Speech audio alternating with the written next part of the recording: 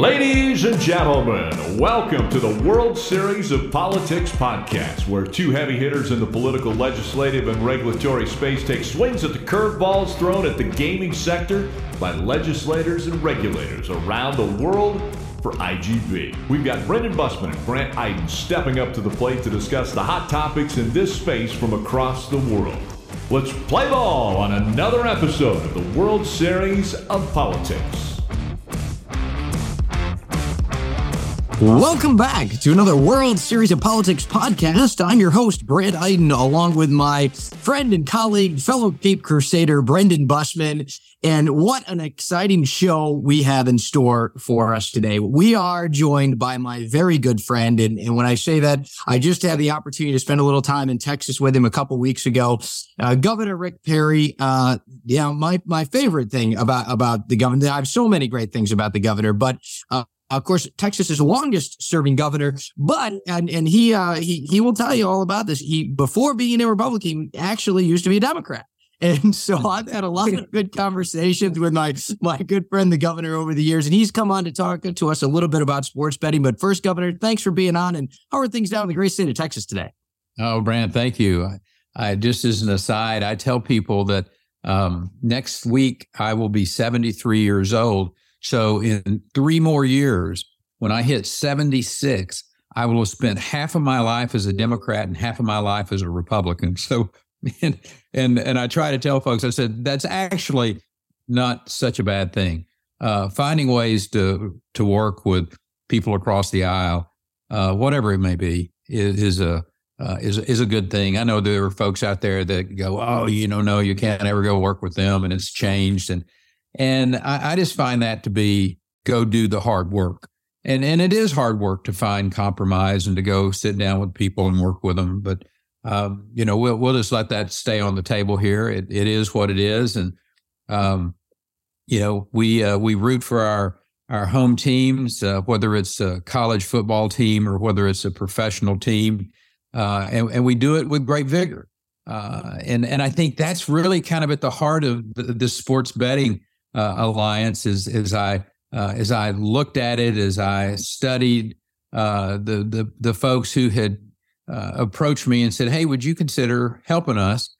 And when you look at every sports team, every professional sports team in Texas, that's a stunning number of organizations. You talk about the Spurs, you talk about the Rockets, you talk about the Cowboys, you talk about the Texans, the Astros, the Rangers, and you got your hockey teams, and your football clubs, and just some fascinating groups that have all come together. I'm positive there's just never been that type of coming together, working together on one issue. I've been doing this political thing since about 1984. So I've seen a lot of interesting efforts, but this one caught my attention for a lot of reasons, the least of which is it is abundantly clear to me that the people of the state of Texas, they enjoy their sports teams. They are fanatical about it. I'll use your word, Brandt. In some cases, and they know what they're doing. They study these teams. They know the players. They know who's hurt. They know which one's got a leg up, so to speak. And there's a lot of science, if you will, studying the sport, studying what's going on. I told someone the other day, we were just having a discussion about this effort in Texas, and they were kind of like, well, why hadn't it ever passed before? And I was like, I think the education process is really what's helped people understand that this is not an expansion of gambling. This is a legalization, if you will, of an activity that's been going on for, good Lord, probably centuries, if you want to really go back in time. But people are really supportive of being able to do this, being able to have the knowledge that your information that you're sharing with whoever you're placing this wager with is safe, it's secure, and you are going to get paid if you choose right. And the conversation I was having with this individual went down the path of, for me, I look at this, I see the people and how they focus on it and what have you. It's not a lot different, if at all, from putting a wager on a stock. You know, you study the company, you study the track record of the company, you look at the global economics that's going on. I mean, people know what they're doing here, I mean, by and large. Now, I'm sure there are people that just go in and say, you know what, I want to buy 10 shares of Apple because I think Apple's cool. Or I want to go place a $10 wager on the Cowboys because I think the Cowboys are cool. And, you know, listen, that ought to be what freedom and liberty is all about, is the message. Texans are kind of all into that freedom and liberty thing, whether it's the Alamo or San Jacinto or, you name it. We kind of dig freedom and liberty in the state of Texas. So all of the signals on this, from my perspective, is that the vast majority of the people in the state of Texas, as they look at this and they go, should sports betting on a mobile app be legal in Texas? And you all help me if I've misrepresented what the bill does, but I think that's pretty close to being right.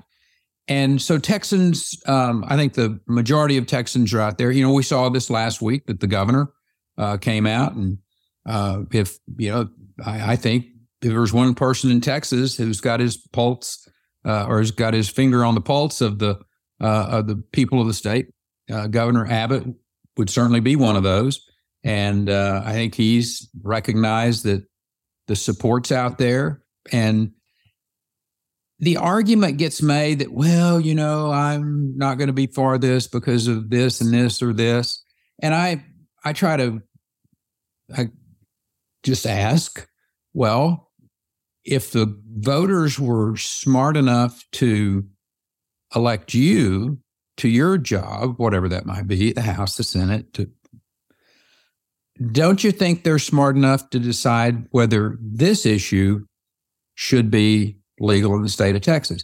And that's the reason I think it was so wise, those of you that helped craft this strategy, if you will, said we're going to do it with a constitutional amendment, which means 2/3 of the House, 2/3 of the Senate of those present and voting.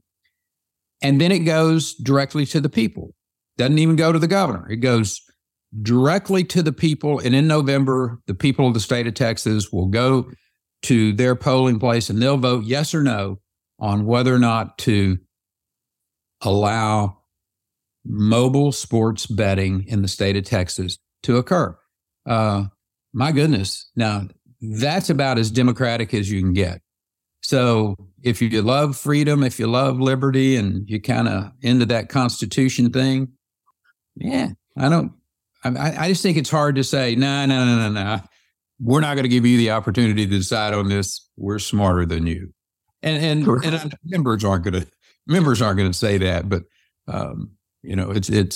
I think giving the citizens the right to decide this issue just makes abundant good sense. Governor, first and foremost, thank you again for being on here. You're our fourth guest we've had on this podcast, so congratulations on being number 4. And it sounds like my presidential run. Well, there may be another one in the future. We'll have to see. I don't know, but well, there's one coming up here. We'll see if you jump into that. I think you want to make any announcements today. We could think I'm done. Okay, just checking. we'd really sure appreciate the exclusive to be able to get you on here to say, hey, I'm running. But knowing Aggies the way I know Aggies, chances are you probably aren't going to do that today. But, one of the things we want to talk about is what makes this year different from previous years. I've been down in Texas since the mid-2000s, lobbying on behalf of casinos and trying to get integrated resorts. What makes this year so much more different and the ability to get this done that we haven't seen in previous years? Well, the biggest issue is the education that's gone on, where the citizens of the state of Texas recognize that this is not an expansion of gambling. This is a regulation of an ongoing activity that, whether or not this passes or not, is going to continue to go on. The idea that somehow or another, let's say that it got blocked in the state house or it got blocked in the state senate, there's still going to be mobile sports betting in the state of Texas. It just, and everybody knows that. And I think the point that I try to make is it's going to happen. People have been betting on sporting events since the first Christian walked into a Coliseum, I'm pretty sure. I don't know if it's actually a sporting event, but to those Romans in those days, it was. A cowboy met another cowboy from another ranch in the 1850s in some, Northwest Texas town, and they had a bet that one of them's horse would outrun the other one's horse to the edge of town. It's just part of our nature. It's part of what we do. It's okay. And that's why I tell folks that by and large, the sports betting aspect of this is not, chance. There's a lot of, in most cases, a lot of time and effort and knowledge has gone into making a thoughtful, educated wager here. So I just think the public has matured. And when I say matured, I'm talking about they understand what this is. I try to stay out of other people's business when it comes to whether it's the expansion of gambling with the casinos or what have you. I just stay out of that. What I'm focused on is this bill that allows for the regulation, the safekeeping of information, the appropriate oversight by the state of Texas of an activity that is going on and will continue to go on into the future. And it makes sense for the state to send the message to its citizens that, listen, we know this is going to occur. Here's how we're going to make sure that it's safe. And here's how we're going to make sure that your information stays safe and it doesn't end up on some nefarious platform halfway around the world because they're not regulated.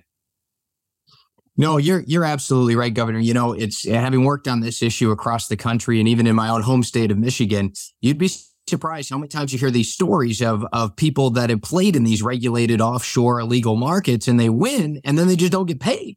Not to mention that all their private information is then up for grabs to the highest bidder. But at the end of the day, they can't even cash in if they actually win one of these bets.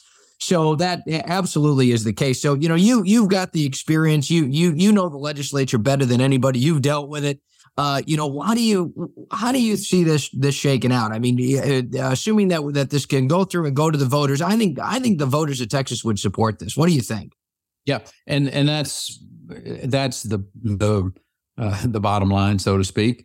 From my perspective, is that it would be awfully hard to tell my constituent, hey, listen, you don't have a right to vote on this. I either, for whatever reason, I don't have to give you a reason. I'm not for it. And I'm just not sure that's good politics, frankly, much less it's not how representative government is supposed to work. As a state rep, you and I were both state representatives back in our earlier lives. And I understood clearly. I worked for the people, not the other way around. When I put my hand up and said, here am I, send me to the legislature back in 1984, the deal I was making is that for $600 a month, I'm going to go to Austin, Texas, and I'm going to work for you. And that's how it is today. So I'm very comfortable that the vast majority of the members of the legislature totally understand that. They are public servants in the clear sense of the word. They're not doing it for any other reason than it's their opportunity to serve. And in this case, House members, senators, the lieutenant governor, these are honorable men and women who understand how Texas functions. They understand the will of the people. And I think at the end of May, as we're seeing this become before the legislature, it will pass both houses. And I feel comfortable that once it becomes a constitutional amendment and the people of the state have a chance to look at it, that it will pass. And I think it will pass rather overwhelmingly. Governor, we're closing out our session here. We fully appreciate your time. One of the things that obviously is part of this process is taking this to the ballot. And, you've talked about what the voters, here and what that campaign looks like. You've been around politics for a long time, long career in Texas. What's the message that, if you and Brandt and I were sitting here, what's that message sitting here we need to go tell the voters so that they can get this across the finish line? What do they need to know? How do we need to go about it? And what out there is the best option to make sure this passes? Because it's very important to have it done, in the first shot at doing this before the voters of Texas. Well, I think it goes to the point of that in the state of Texas, we don't want to overregulate. We don't want to overtax. We don't want to overlitigate. That's kind of been our mantra for the last 2 decades, as Texas has been the home of some of the most dynamic economic development in the country over that 20-year period of time. And that's the point here with this. Texans want reasonable regulation. They want reasonable taxation. They want a legal system that doesn't allow for oversuing. And this piece of legislation plays right into 2 of those. One is, this is thoughtful regulation so that I know that I'm being safeguarded. My money's been safeguarded. My information's been safeguarded. And that, I think, is just a powerful message. We don't want the Wild West, so to speak. We do believe in the rule of law. We do believe in thoughtful regulation. We don't like over-regulation. We don't like over-litigation. We don't like over-taxation. And that's the one thing we haven't talked about here as we finish up, is this will bring in some revenues to the state of Texas, and some pretty substantial revenue. I think the estimate is somewhere around $500 million every biennium. And, as the legislature is thinking about this session, because they're pretty flush, they've got a surplus, which is a nice thing to have. I've served as governor with surpluses, and I've served with shortfalls, and surplus is better. But the point is, they could use these dollars in some ways that could be very helpful. You could cut property taxes. You could lower some other taxes that are already out there. You could build more roads and infrastructure. I mean, there's a lot of things that government does that are good. But one of the things that government does that is good is to regulate the safety of its citizens. And that's what I see this piece of legislation doing, making sure that Texans who choose to go wager on their mobile app know that it's safe and that it's secure. Awesome. Well, we're going to wrap up right there. Governor, it has been fantastic to have you on the show. Always good to see you. I look forward to spending some time with you in Texas this legislative session. And thanks again for everyone out there for joining us on another episode of the World Series of Politics podcast with your hosts, Brandt Iden and Brendan Bussmann. You've been listening to the World Series of Politics podcast with Brendan Bussmann and Brandt Iden. We'll be back on field very soon. This has been an IGB production. For the latest news, views, analysis, and data on the global gaming industry, head to igamingbusiness.com.